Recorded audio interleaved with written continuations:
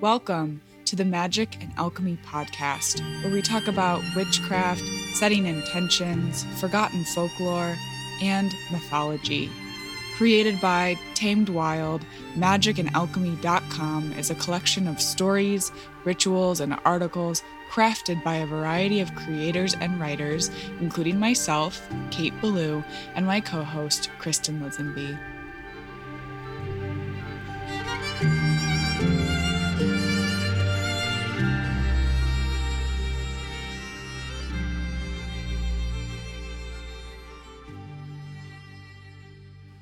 Hello and welcome back to the Magic and Alchemy podcast. I'm Kristen Lisenby. And I'm Kate Ballou. So here we are, the final episode of season 2. I know. I'm crying and also excited. Yeah. The good news is, though, listeners, that we'll have 2 bonus episodes this summer, and they're going to be conversations with witches who you know and love. So look for one in July and one in August, and then we'll be back in time for the autumn equinox at the end of September with season 3. If you have thoughts, questions, suggestions, conversations you are excited to hear in season 3, please write to us and let us know, because we'll be planning later in the summer. Yes. And before we get into today's episode, I just want to say thank you to everyone, to you, Kate, the best co-host and partner I could have ever asked for. Thank you for meeting with me every week. And also to Shelby, the head witch in charge and visionary of Tamed Wild, everyone in the Tamed Wild coven, Julio, our amazing, patient, kind editor, and of course our listeners who send us the sweetest messages. Thank you for seeing us. I'm honored that you tune into Magic and Alchemy each week, eager to listen to 2 witches talk books and magic and Sabbats and art and goats. So thank you. We see you. We love you. And we're just so grateful for you. Kristen, I love you. Honestly, this is just such a dream project. I was reflecting about our process over the last 2 seasons the other day, and I was just so damn proud of us for learning in public as we go, 2 witches who have never met in real life and never recorded a podcast before, And Witch Wide Web, I'm so obsessed with you, and I'm so grateful to learn from each other and evolve and change daily in our practices as humans and witches, and just, echoing everything you said, Kristen. Thank you, Shelby and Julio. We could not do it without you both. So thank you, thank you, thank you all. Yeah, it truly takes a village. Mm-hmm. Okay, so summer plans. What are you doing? I know last year you did a lot of traveling. I think you even went to Alaska, if I'm not mistaken. So do you have any travel plans for this summer? Yeah, last summer was wild. I was teaching at a retreat in Tulum with our guest earlier in the season, Bobby Klein. I miss him so much. And I spent a lot of time in Michigan last summer. And I did meet Cody in Alaska as he rode his motorcycle to the 4 corners of the U.S. But this summer, I'm looking forward to a little bit more of a New York City summer, trips to Fort Tilden, the Catskills. I'm still going to go to Michigan for a little bit for my mom's birthday, and also a quick trip in June for Electric Forest. If any of our listeners will be there, let me know. But yeah, I am excited for summer. What about you, Kristen? What are your travel plans? Well, I'm really jealous of your travel plans because I won't be doing much traveling this summer because, as you know, we rent out our guest home to travelers and people visiting the Azores during this time. It's like the high season. But also, this is when my husband and I are so focused on growing and harvesting the bulk of our produce for the year. So we're kind of tied down, but, Taurus moon here. I love my home. So I'll be feeding my wanderlust in other ways, vicariously living through my friends' adventures, and also, just spending some time exploring summer portals, which we're going to talk about in a little bit here. I'm keeping my eye on that Azores flight tracker, by the way. Yes. Please do. Dreams. Did you have any favorite parts of season 2? How can one decide? We met so many cool humans and witches this year. I really enjoyed our Witchy Business series where we focused on magical practitioners running their own companies. I really, really liked our conversation about Medusa. Also, cannabis magic was really fun. And the What is Magic episode, where our listeners wrote in how they view magic and witches and witchcraft. I would like to do another one like that, where our listeners contribute to the conversation. But what about you? Any moments stick out? Yeah, I loved all of those, and second that listener contribution part 2. But I just really love the conversations that we got to have in season 2. Like, big shout out to Maya Toll and Amanda Paulson of Pretty Effin' Spooky, Maria the Arcane, Kara Kovacs, Lorraine Anderson of Spirit Element, Shelby Bundy, the creator behind Tamed Wild, our astrologer, Riss Cottrell, Liza Fenster, Aja Dashur, The Missing Witches, Dr. Bobby Klein, Val of Woodspell Apothecary, and our Tamed Wild friends, the Witchy Business series. I mean, what a total honor to know these witches and magic makers and to spend time in conversation with them. In season 3, I'm looking forward to digging deeper, to exploring more liminal spaces and nooks and crannies of witchcraft, hearing new folklore, and being introduced to new ways of being. What about you? Yeah, I think just finding more obscure folk tales and fairy tales and myth to share, maybe some spooky stories. Those are always my favorite. Agreed. So, what have we got for our last episode of season 2?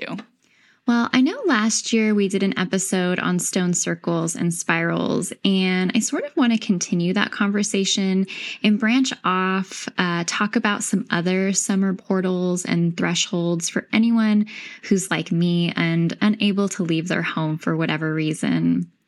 But before we dive into some summer portals, if anyone wants to hear us talk about the history of Litha, standing stones, labyrinths, or spirals, listen to episode 30 from season 1.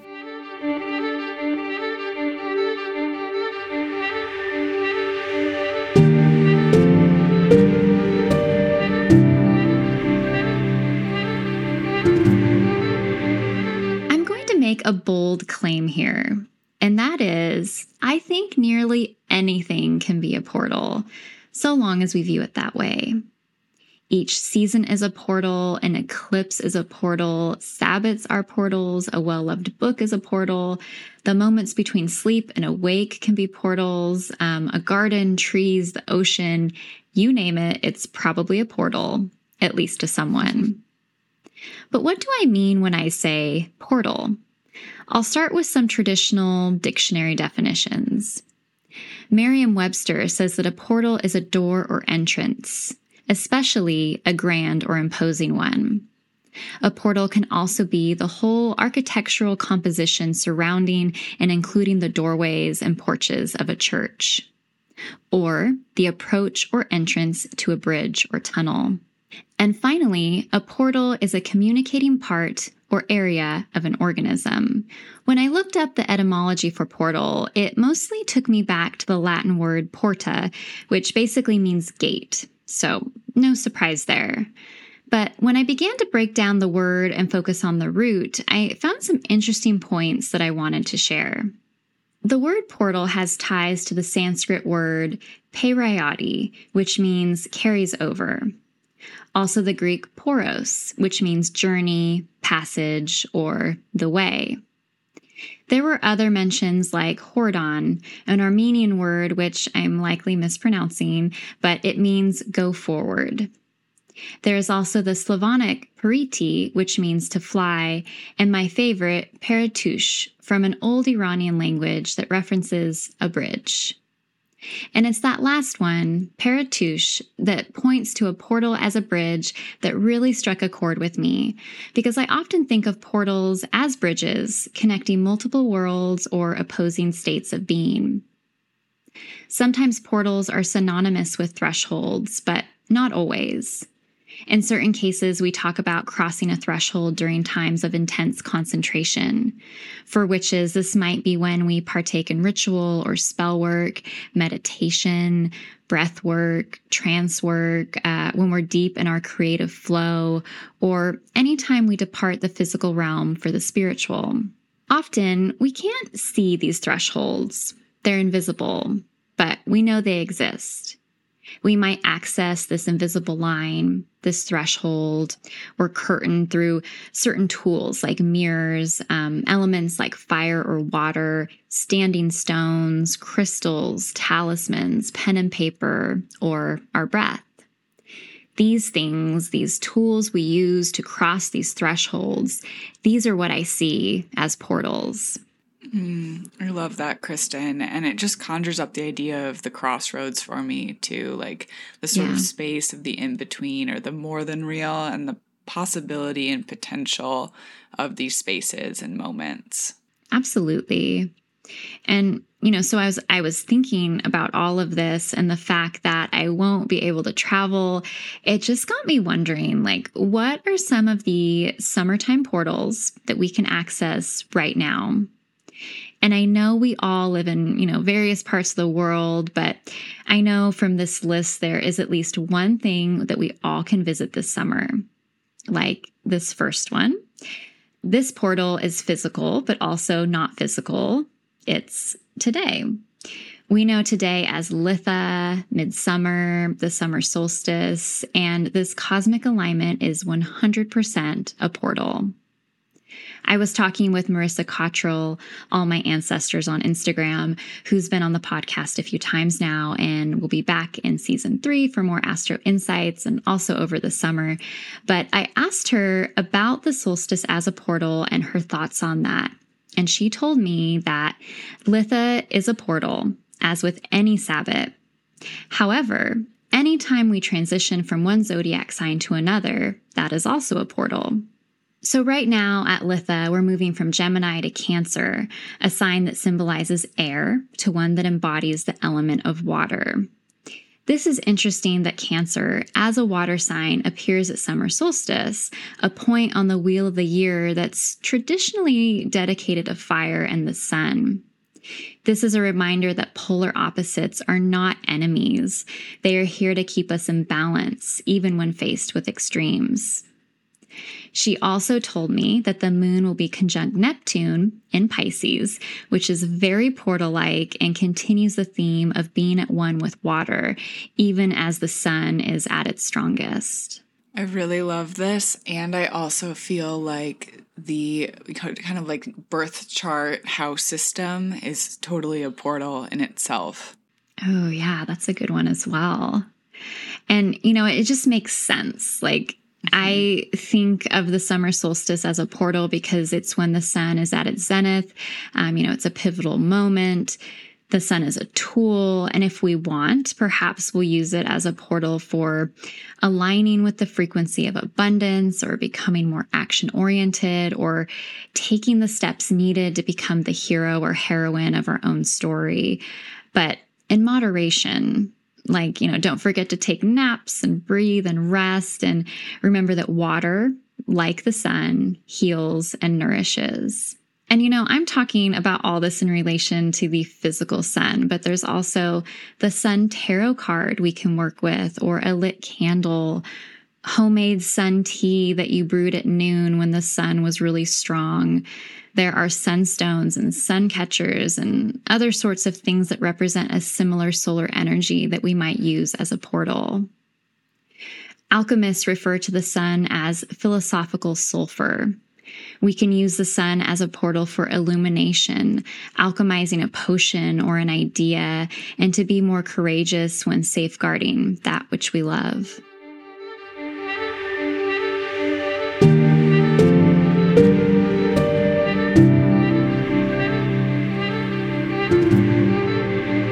So this leads perfectly into another summer portal that I love dearly and ties in with what Riss was saying, and that is the ocean.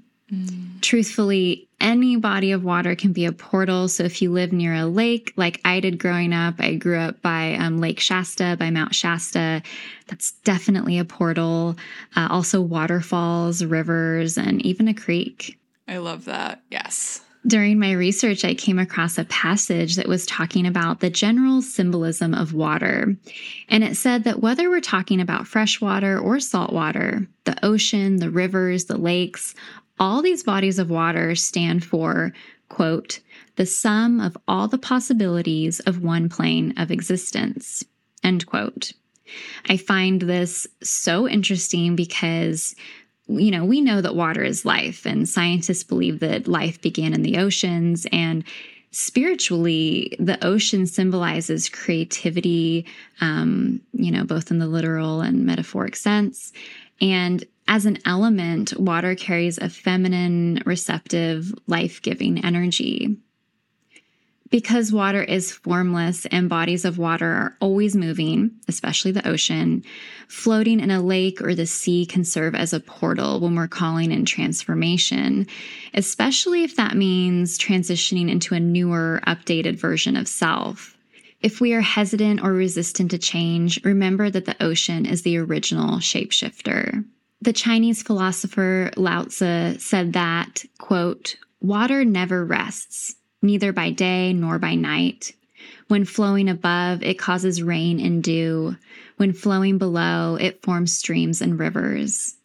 Water is outstanding in doing good. If a dam is raised against it, it stops. If a way is made for it, it flows along that path. Hence, it is said that it does not struggle, and yet it has no equal in destroying that which is strong and hard. End quote. These words are just like so beautiful. Mm-hmm. I also want to add that I think bodies of water are great for remembering. They say all life comes from the water and all life will return to it. And so if we believe in many lives, as I know many of us do, it would make sense that water holds memory. And by us submerging ourselves in those memories, we have access to these waves of remembrance. It's similar to when you get in the shower and you have like these great aha moments. And, anytime someone tells me they thought of like a new concept or a cool theory while in the shower, I always tell them to go for it and to follow wherever it may lead, because I think the thoughts that come to us when we are connected to water are a bridge to something greater, perhaps a remembrance or a recollection of some sort. I'm laughing because that's exactly what happened with this episode, isn't it? Like, I was like, okay, here's some thoughts I had in the shower 20 minutes ago. Kristen, what should we do? I was absolutely talking about you. I didn't want to call you out. But yeah, listeners, often Kate will be like, I had this idea for an episode while I was in the shower. And I'm like, okay, we're doing it. So yeah, today's episode inspired by Kate's shower.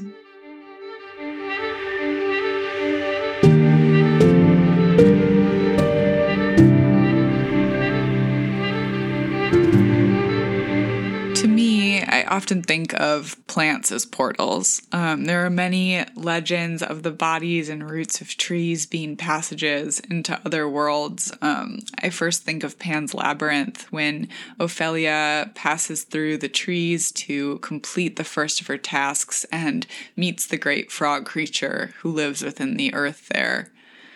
Mythology around the world references the tree of life, the world tree, and points to different trees that are sacred, knowing, and stand guard between this world and the next. DJ Conway wrote in Of Oak, Ash, and Thorn, a book about Celtic shamanic practices. Becoming acquainted with the world tree that stands at the center of the world is very important. This tree is the center post, the connecting link between the present realm of existence and the upper world and underworld. Some use it to descend into the underworld by going through its roots, or use the visualization of a tunnel beneath it, as well as climbing into the tree to reach the upper world. End quote. I often think about the roots of the willow tree that straddle both land and water as a portal, or the great branches and body of oak, the fairies using ash as a doorway between this and the next. And, speaking of fairies, mushrooms can be a portal as well. You may have seen fairy rings, arches and circles of mushrooms on the ground in a meadow or grassy area or in the forest. And this has long been a thought that you could kind of travel or fall into the world of the fairies by way of this mushroom circle. So definitely be careful with this portal for sure. And of course, mushrooms, when ingested, can be a portal to literal death if you're not careful. But if you know what you're doing, the worlds within the worlds can be viewed with these fungi. Like I mentioned earlier, the crossroad is a portal as well. The crossroads is a space of the in-between, the decision, the moment just before a decision or a deal. We've talked about crossroads in earlier episodes as the place where our beloved Hecate rules supreme, the place of Jay's grave, and the space in American folklore where the talented fiddler trades a soul to the devil. So much like the message from the summer goddess Anya in last week's episode, decisions themselves are portals. Once we decide to do something, the world and our intent is altered and changed. The crossroads are a perfect space to hold us in those moments just before, and this is where magic is made, when we're able to hear our guides more clearly and know just what we must do. I also think of the moon as a portal, which we've spoken about in our moon magic episodes, but all you need to do to interact with this portal, wherever you are in the world, is look up and feel the moon's presence. Depending on the phase and the sign the moon is residing in, the magic is a bit different, and eclipses are some of the most powerful moon portals there are. I invite you to spend a month tracking the moon phase and sign with your mood, feelings, creativity, or all three. Soon you'll have a new view into the world of moon magic and how your body itself is synced up to these cycles. And last of all, I wanted to talk about stones as portals. If you're like me, you may be always paying attention when you're in nature for just like the perfect palm stone, especially by rivers. And like I mentioned last episode, I was taking a geomancy course, and now I can't help but think about how divination is created by and from the earth as portal. In Of Oak, Ash, and Thorn by DJ Conway, quote, "Quartz or rock crystals have a magical history around the world. The Celts called them stars within the earth. Some shamanic cultures speak of the introduction of crystals into the body of an initiate. This is not meant to be understood as an actual physical action. The introduction of crystals and or iron bones occurs during a shamanic journey to the other worlds, where the great initiation is performed.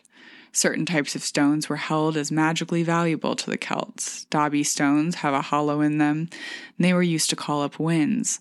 The hagstone was a stone with a natural hole in it. It was used for protection. Snake stones, not the glass ones used by druids, were probably the fossilized remains of mollusks. A spirally marked stone, they are connected with the labyrinth and the earth dragon of the goddess. Starstones are sea lily or coral fossils with the mark of a 5-point star on them, a symbol of the 4 elements plus spirit. Fairy stones are crystals of starlight which form a cross shape.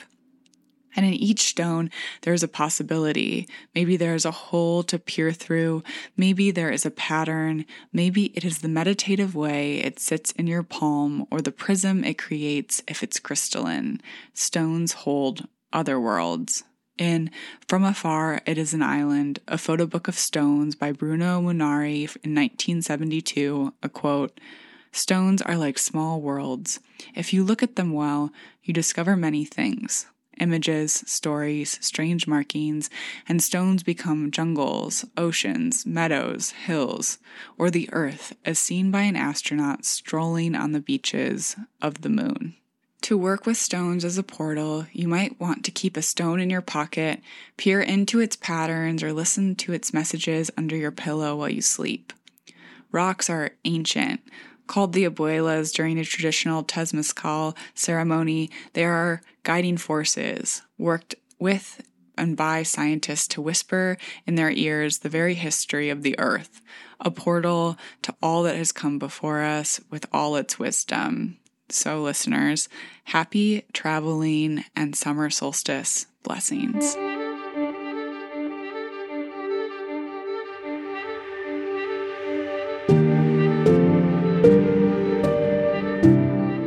Thank you so much for joining us today on Magic and Alchemy, a podcast from Tamed Wild. Again, we're Kristen Lisenby and Kate Ballou. You can find us online at Easton Alchemy and at K8 Ballou. Send us all of your questions, comments, or just say hello via email at podcast@tamedwild.com. You can view all the amazing offerings from Tamed Wild on their Instagram at Tamed Wild or on the blog magicandalchemy.com. Have a wonderful summer, witches. We hope you will tune in for a couple of our special summer episodes in July and August, and then we'll be back in September, just in time for the autumn equinox. Just a reminder that magic and alchemy are always available to those who know where to look for it, so mote it be or something better. Until next time.